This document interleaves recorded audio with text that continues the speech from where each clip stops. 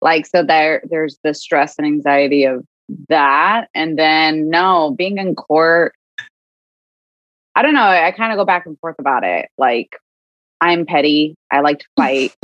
I can do that. But I also am like, I can't stand any of the people here. Like, Right. and like truly like Yeah. deep in my soul, like deep in my Right. being. And I'm like, Right. I really don't fuck with it. Mhm. And I don't have respect for it. And, you know, so when my friend puts it as like, I'm living every day with really intense cognitive dissonance. And I'm like, yes. Yes. And that's like, for me, so where, true. yeah, for me, that's where like the burnout comes from. It's like, cause Yes, my brain is like 100%. processing all of these things at once. Well, I process it and then it's like malfunctions. It's like, no, it's not. It's like, that's not happening. You know? Yeah. It's That's like, how I imagine it happening in my brain. yeah, for me, I'm like, it's a computer and it's just like running all the time and doing all these different things all the time. I'm processing all this information all the time. And then like it dies within like a year, which is like kind of what happened to my laptop. And I had to go get it just fixed. And I was like, yeah, I was working from home on it for like the past 2 years. You know what I mean? Wow. All right. So I just get into the I'm like, oh. So let's get into Border and Roll. Feels relevant. It really does. Well, I don't want to depress people when they think about how hard we work too much. They need to know. They need to know because, you know, I go on these little panels and people are all excited about universal representation and all this other stuff. And I'm like, you need to not get it twisted. Okay. Like really, you're talking from a place of truly deep ignorance because of the fact that you're like you're just like on an outside looking in and you're not in the weeds of doing this. But anyway, I digress. All right. So we read Border and Rule, which is Harsha Walia's most recent book. And I'll just start off by giving a little summary of it. It breaks down how, quote, modern, racialized, expansionist nation states have always seen immigrants as an environmental threat to its existence. And she puts in a lot of specific historical facts, like how the original Border Patrol was recruited from the KKK and the Texas Rangers, the mass sterilization of migrant women in California for 3 decades, et cetera, et cetera. And how this very idea of, quote, foreign invaders actually erases the violent settler colonial history that led to the drawing of these borders in the first place, and the interconnectedness of the imperialist nation states that perfect border militarization techniques abroad, later to then be imported at home and used to police Black and Brown Indigenous people of color here.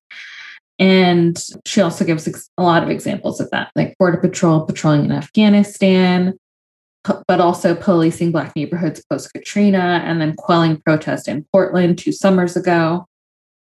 And this idea of, you know, immigrants coming in as foreign invaders also erases the imperialist interventions that are actually the root cause of migration. Like Stuart Hall says, we're here because you were there. Walia explains how the border relies on and recreates the racist tropes within the spaces they establish. She critiques both liberals and conservatives in how they ignore the root causes of migration, and she shares a pathway for how to create a world where no one is illegal and no one is excluded. Yeah, what a great summary. Yes, go Thank on. you. I'm like, damn. I'm like, one of the critical things this book does is tie border and immigration enforcement to anti-Black slavery. Can you make those connections for us now and explain how Walia did that in her book? I can try. I can do my best. Mm-hmm. I really like, people just need to read it. And I know some people like consider it like a difficult, I've spoken to some people who are like, oh, it's a really intense read. And it is. Yeah. In terms of like jargon. In terms of like jargon, in terms of, I mean, from what I understand, jargon and also just like content, like it's drawing a lot of connections. Yeah. And like the way that Harsha writes is really like to the point, you know what I mean? But like, to be to the point and like talking about these really intense and complicated, or rather like complex things that have happened and analysis, like that means each sentence is like packing a punch, in my opinion, in a good way. I agree. And no, yeah.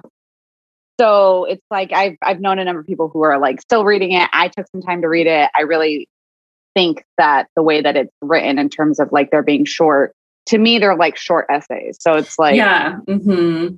It's like reading an article at a time, or you can approach it that way. But anyway, to actually like answer your question as to how it connects to anti-Black slavery, I mean, one of the things that she talks about is the fact that people were, and please feel free to correct me if I'm misremembering something, because I might be, but she talks about the fact that like CBP or like white supremacist groups were actually going into Mexico as well to get people who had escaped chattel slavery, Black people, and like recapturing them and making them slaves. So even from the beginning, before there was this border that we know of today, people were already connecting border enforcement or like immigration enforcement with chattel slavery. Yeah. Right.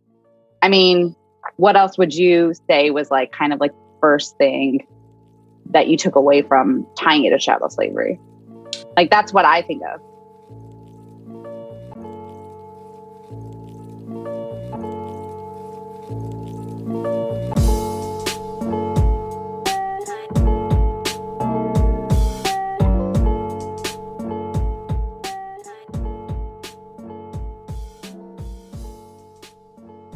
Hello, Kachimbona listeners. That was a preview of the Season 5 Lit Review with Sofia Gurule, where we discussed Border and Rule by Harsha Walia.